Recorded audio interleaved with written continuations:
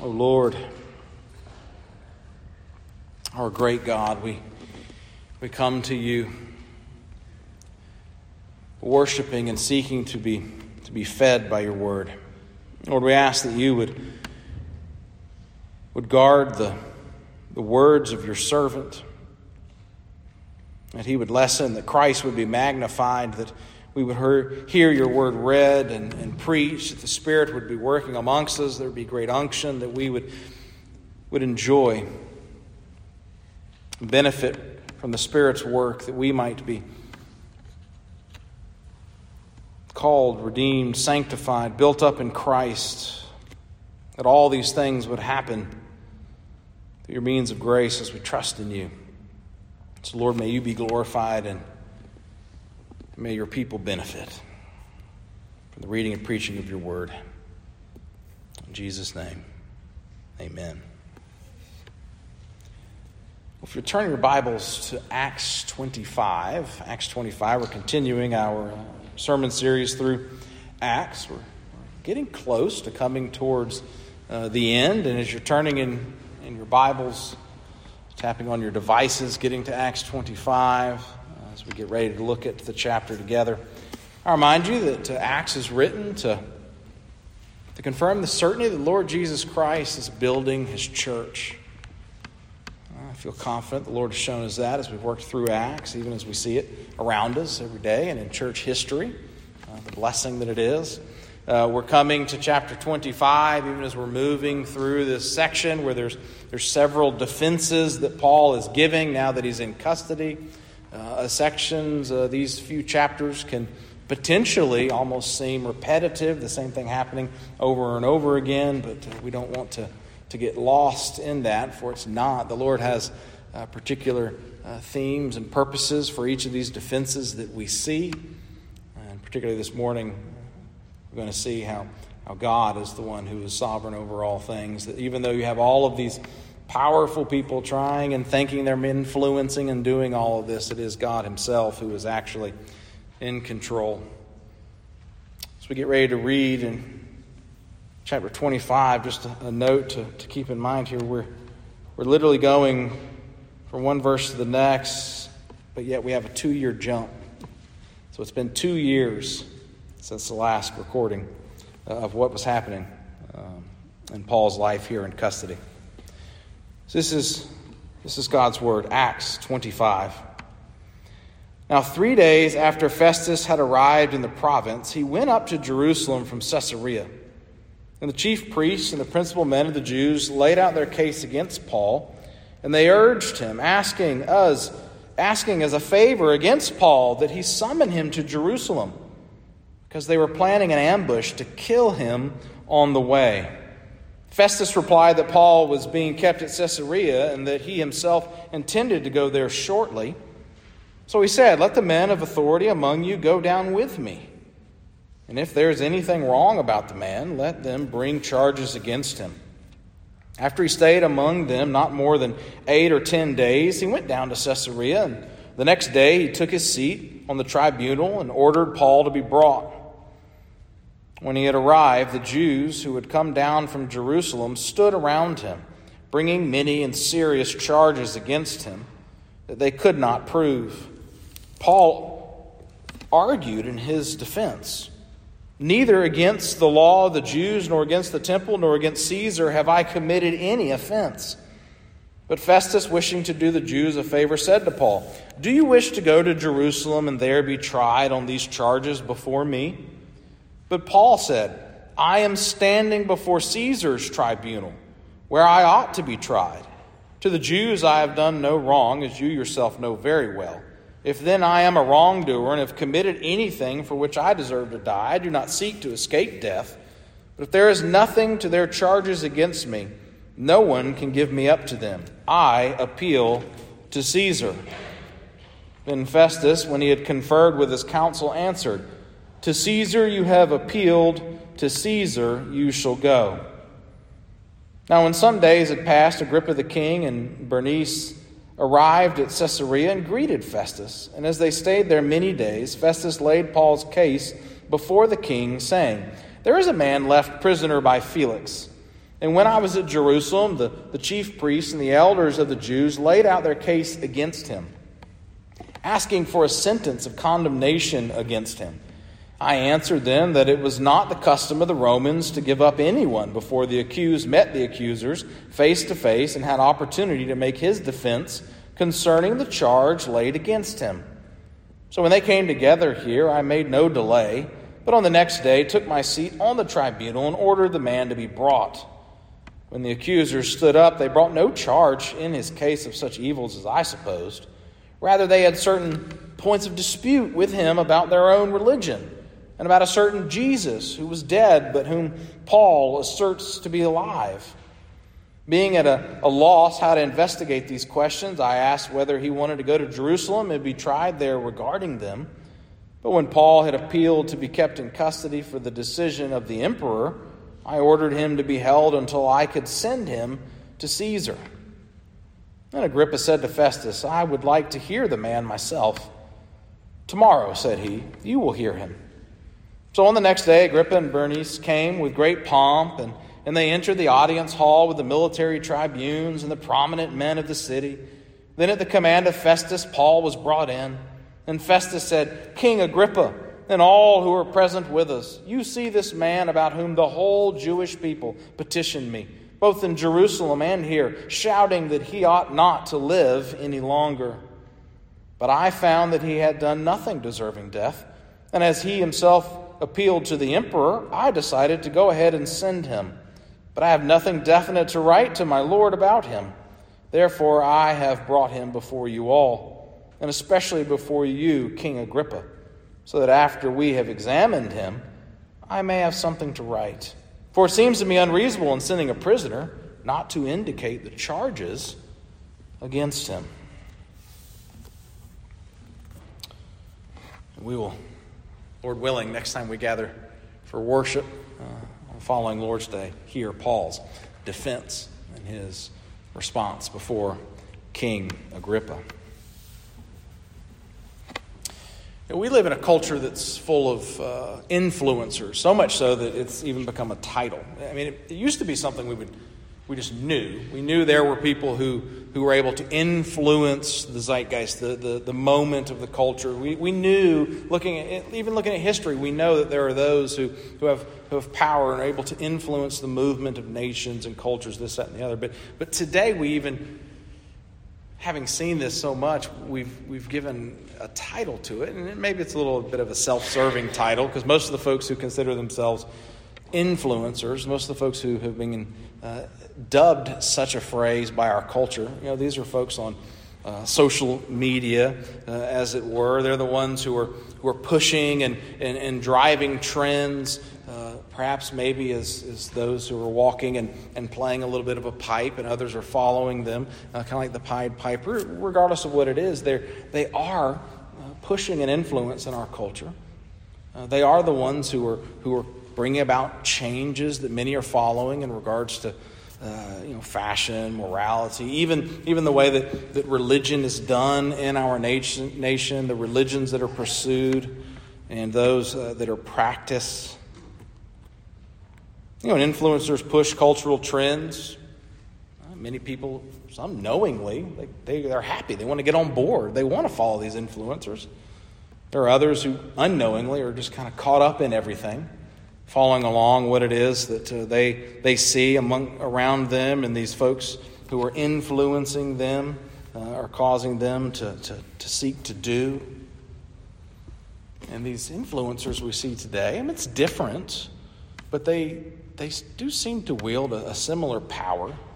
And when we were together in our previous passage, and we saw the power that was brought together in the trial, the first trial sit down that Rome had there against Paul. We saw powerful people brought together, much influence. It's a little different. Now we have folks that are on social media and they're spouting ideas and putting things together, but yet there is a similar power being seen in the impact of what they're doing, what they're promoting, and we see somewhat of a similarity. And even though there's a difference between these Jewish religious leaders, these Roman civil leaders, and the influencers that we see around us today. These influencers that, lest you doubt and say, oh, that's silly. Social media doesn't make that big an impact. Oh, that's silly. Some people making some videos and posting something. They're not that impactful. And yet this is the kind of the infantry, as it were. These are some of the mighty forces that have literally turned our culture upside down in such a way, twisting reality that we as a people, in a large part, even deny the very creational orders that God has given. And we look at some of the most simple, basic things, and we say, well, how can we even know these things? We flip them around, turn them out, and we have some very strange demonic zeitgeist that is controlling us, these influencers that bring these things. Now, most of these influencers think a little too more highly of themselves, just like those in history who have had power. They think more highly of themselves than they really are. We see the real reality that God is the one who is in control. So we look at this chapter, work our way through together this morning. What I want us to see and remember is that God, as the sovereign influencer of history, uses his church to witness himself to the world. God is the one who is in control. God is the one who is bringing all things together that he might witness himself to the world. We're going to look at three things: the influence of Paul's enemies, the influence of Paul's captor, and the influence of Paul's God. So the influence of Paul's enemies. The Jewish religious leaders, they're still plotting against Paul. It's been 2 years, as I mentioned earlier, as we left chapter 24, we come into chapter 25. 2 years Paul has been captive there in Caesarea. He's been in bondage. And you remember, it was 2 years ago, just a week to us, as we were looking at the assassination plot against Paul. These men who had vowed that they were going to kill Paul at all cost. And 2 years later, they're still amongst the Jewish community. There's a desire to kill Paul and silence him, except it's moved from a group of zealous men. Now it's the actual leadership. So those who are in charge, they are the very ones who are seeking to kill Paul. They are the ones that are coming together and conspiring that they might see Paul silenced and live no longer, seeking to influence the Roman civil government to do their bidding and to silence Paul forever in their minds. They're plotting and asking. They want Festus, the new guy who comes. They're trying to work on the fact that he obviously wants to keep peace in this area that's known for turmoil in the Roman Empire. So they're kind of giving him an idea. Hey, Festus, there'd be some peace if you just help us. Do us a favor. Get rid of this Paul, this troublemaker. It's causing all of these issues amongst us and you. But the Jewish religious leaders, their desires, their influence, these things are thwarted. They don't come to pass. Festus, it seems, is trying to play both sides. He's being somewhat shrewd of a civil leader. He's coming in, and he does want to appeal to the wants and desires of the religious leaders there. He does want to have them feel, it seems, that that he's listening. But at the same time, it's clear he's not interested in moving in any bit on the rights of Roman citizens. He's not about to just hand Paul over. And so he says, hey, come on down with me. I'm headed to Caesarea. We're going to go see Paul. Come with me. Make your claims there. You got to bring your charges to his face. And then they get thwarted when Paul, kind of playing both sides here, is asked by Festus, who's playing both sides. And what is it Festus asked Paul? Hey, Paul, would you like to go to Jerusalem? That's kind of a helpful question. Festus, I'm sure, knows the answer. But he thwarts the influence of these religious leaders who are seeking to try to have Paul killed, while he seeks to be his own influence of power in this area. But over this thwarting of the desire of the religious leaders, what we see is that God is protecting Paul through these influential, powerful people, God is protecting Paul from this injustice that is being brought against him. God is the one who is moving things to keep his promise, as Christ, you remember, stood by Paul and said, "You are going to Rome. You are going to witness me." It is God who's keeping these promises and moving these things through. God is in control, as we're reminded and we read from and look to often in Romans chapter 8 and verse 28 and following. And we know that for those who love God, all things work together for good, for those who are called according to his purpose. For those whom he foreknew, he also predestined to be conformed to the image of his Son, in order that he might be the firstborn among many brothers. And those whom he predestined, he also called. And those whom he called, he also justified. Those whom he justified, he also glorified. Now, we may think, well, I can understand God's in control. Paul's rejoicing in these situations, and yet Paul is suffering quite a much. I mean, yes, God kept him from death, but at the same time, bondage for 2 years. He hasn't been free to be able to do the mission he's been given, and yet God's using this situation, this bondage and suffering, to further the mission itself. It's hopefully helps us think through a little bit about our suffering when we come to trials, challenges, and suffering, that perhaps it's not the correct response is to immediately run from them, but instead to immediately run to Christ and to cry out and seek to desire what it is, Lord, that you are teaching me here. As we just back up a little bit, we go to Romans chapter 5 and get a glimpse of this to help us understand what it is we're to do in the midst of the suffering that we go through in God's providence. In chapter 5, we read, starting in verse 1, "Therefore, since we have been justified by faith, we have peace with God through our Lord Jesus Christ. Through him we also obtained access by faith into this grace in which we stand, and we rejoice and hope in the glory of God. More than that, we rejoice in our sufferings, knowing that suffering produces endurance, and endurance produces character, and character produces hope. And hope does not put us to shame, because God's love has been poured out into our hearts through the Holy Spirit who has been given to us.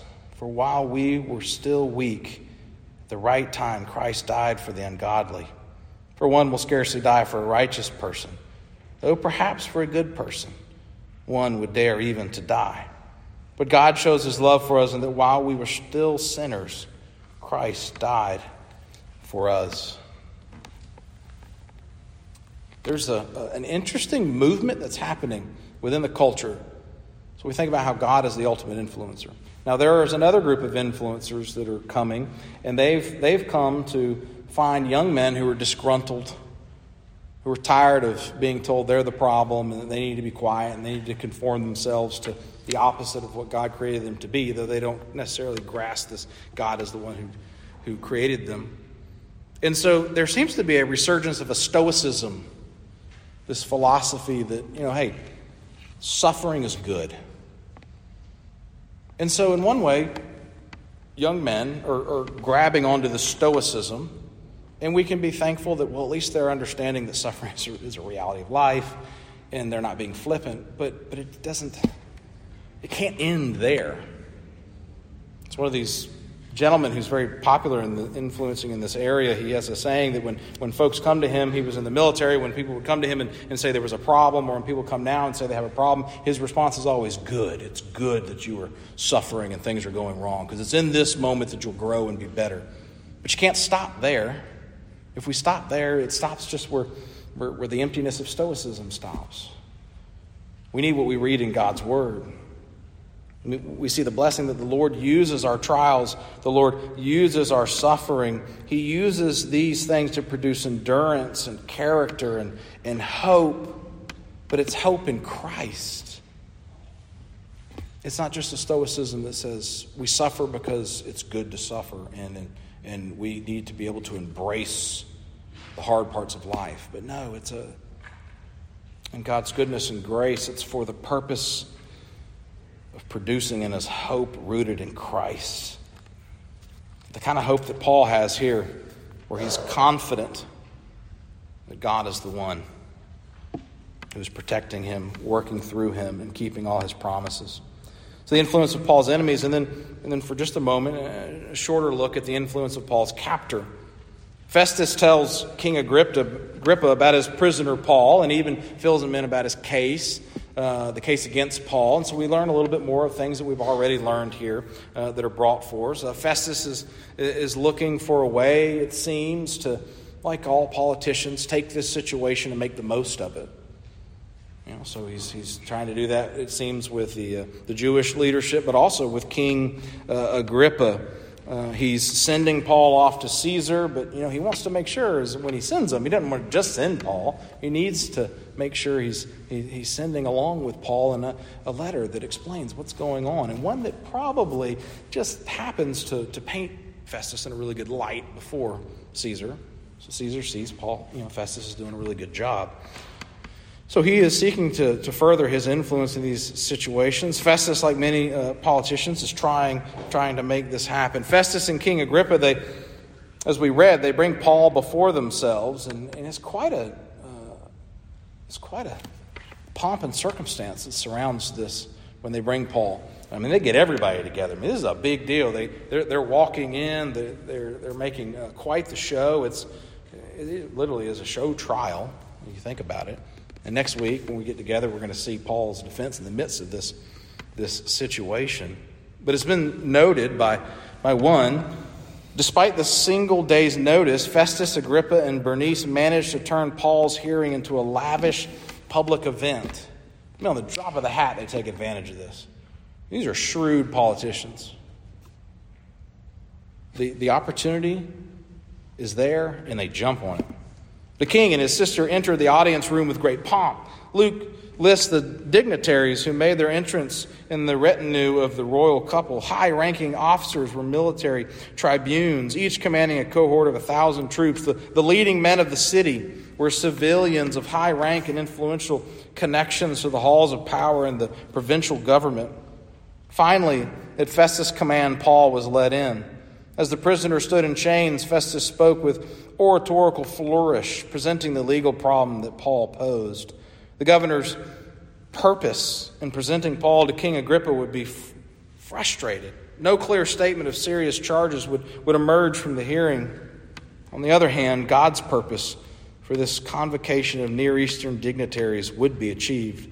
For Paul must carry Jesus' name before Gentiles and kings and the people of Israel. Our God is infinitely resourceful in displaying His glory and grace, even through the self-serving decisions of sinful people. That brings us to the influence of Paul's God. Paul's enemies and Paul's captor, they foolishly think they are the ones who are determining what's going to happen to Paul. That they think that they are running the show, as it were. They think that their agenda is taking place and that they are the ones who are influencing these situations. And there's nothing new under the sun, as the preacher tells us from the Old Testament.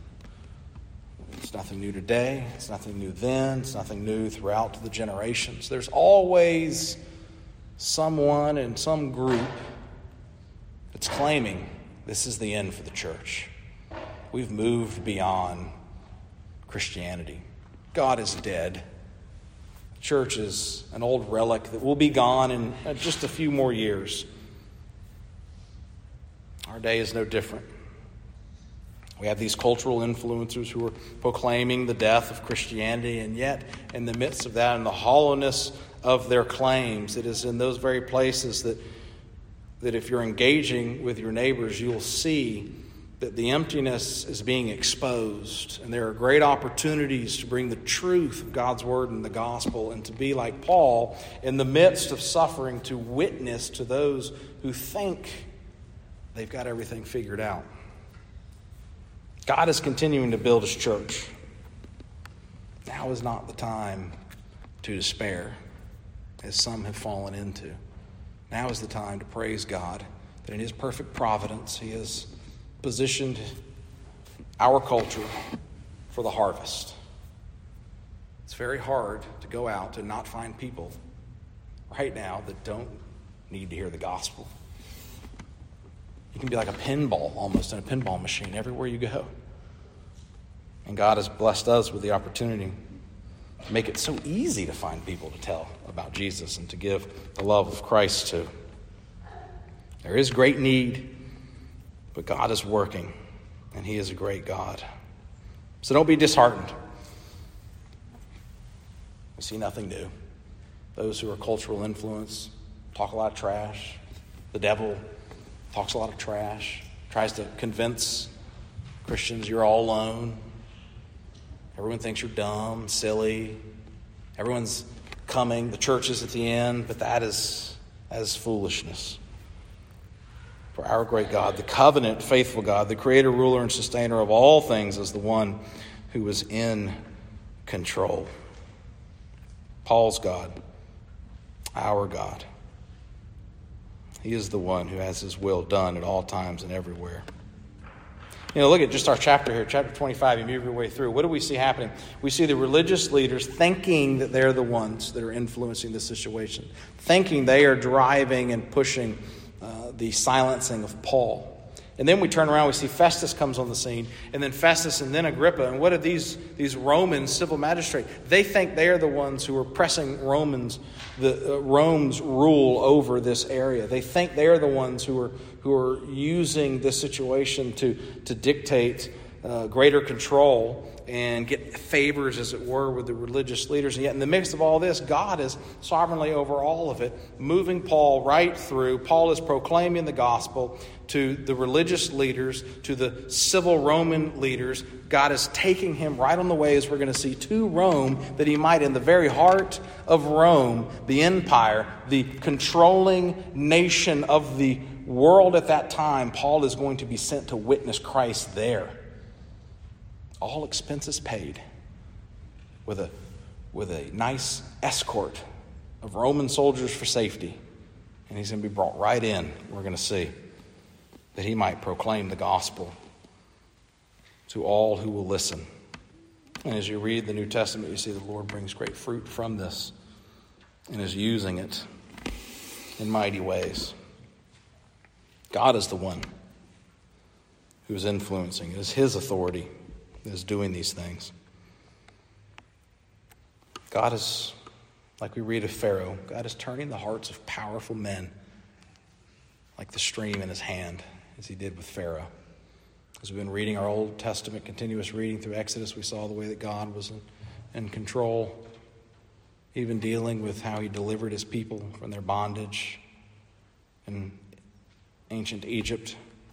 Even in this very moment with Paul, God is in total control, turning the hearts of those who think that they are fighting over and pushing their influence. And Paul, though we don't get a big defense in this chapter 25, we just get a small recounting of it. Not like what we saw, not what we're going to see again. But Paul speaks boldly, and he speaks boldly not because Paul thinks highly of himself, but he speaks boldly because he is trusting that God is in control and keeping his promises. Christ said, I'm sending you to Rome. So Paul is not concerned with what might happen. He knows, I'm going to Rome. I appeal to Caesar, God's going to get me there. God is sending me. God has called me to be a witness. I will witness the realities and the need for repentance and faith in the Lord Jesus Christ.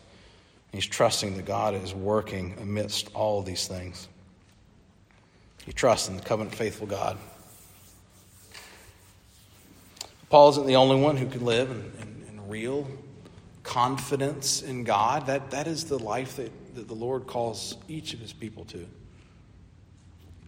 That's the life, dear saint, for you, to live every moment in confidence that God is in control. God is the one who is causing all things to happen. He is caring for you. So regardless of the situation, whether cultural, personal, Christians should approach it with confidence in God. Not in a wondering, might God show up this time? But confidence that no, God does not forget his people. God does not turn from his promises. God keeps them. God cares for the sheep of his pasture. Too often, I'm afraid, we attempt to live in our own strength.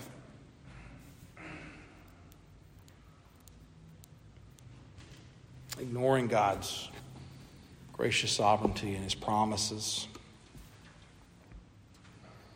And when we do this too often, what it ends up is we look less like Paul, and we're not acting like Paul, trusting the Lord, and we're more like the religious leaders and Festus and Agrippa who were thinking, I've got to do what I need to do to make sure that I push my influence for this situation, whatever it may be, because I got to take care of myself. And we miss the boat. It is the Lord who does all these things. It is God in whom we trust. Under the inspiration of the Holy Spirit, Paul, he expands this a little bit in Philippians chapter 4. We'll look at just a couple of verses here in Philippians 4 to make this point. So Paul is speaking here in response to this. Not that I'm speaking of being in need, for I have learned in whatever situation I am to be content. I know how to be brought low. I know how to abound in any and every circumstance. I have learned the secret of facing plenty and hunger, abundance and need. I can do all things through him who strengthens me. Regardless of the trials, regardless of the sufferings, regardless of the great victories and celebrations, wherever one finds themselves, up, down, whatever it is in the providence of God that you're in, it is by the strength of God that you are growing in Christ's likeness, that he is sanctifying you, and that he is working through you to be a witness of Christ, to glorify him, and to grow you in his grace. Regardless of the circumstances, you can do all things through him who strengthens me. The influence of Paul's enemies, the influence of Paul's captor, the influence of Paul's God. God, as the sovereign influencer of history, uses his church to witness himself to the world. Let's pray. Lord, we thank you for your word. We thank you for the preaching of it. We ask that you would cause the Spirit to help us to understand the truth that we have read and heard, and that we might truly rest upon the reality that you are the one true and living God, sovereign over all things, and that it is in you that we have our strength. It is in you that we are able to pursue sanctification. It is in your strength that we are able to do things that seemingly are so difficult and yet at other times seemingly are so easy. Lord, it is in your strength that we might proclaim you. It is in your strength that we are able to grow in grace. So we ask that you would do all these things to your glory and the benefit of your people. In Jesus' name we pray. Amen.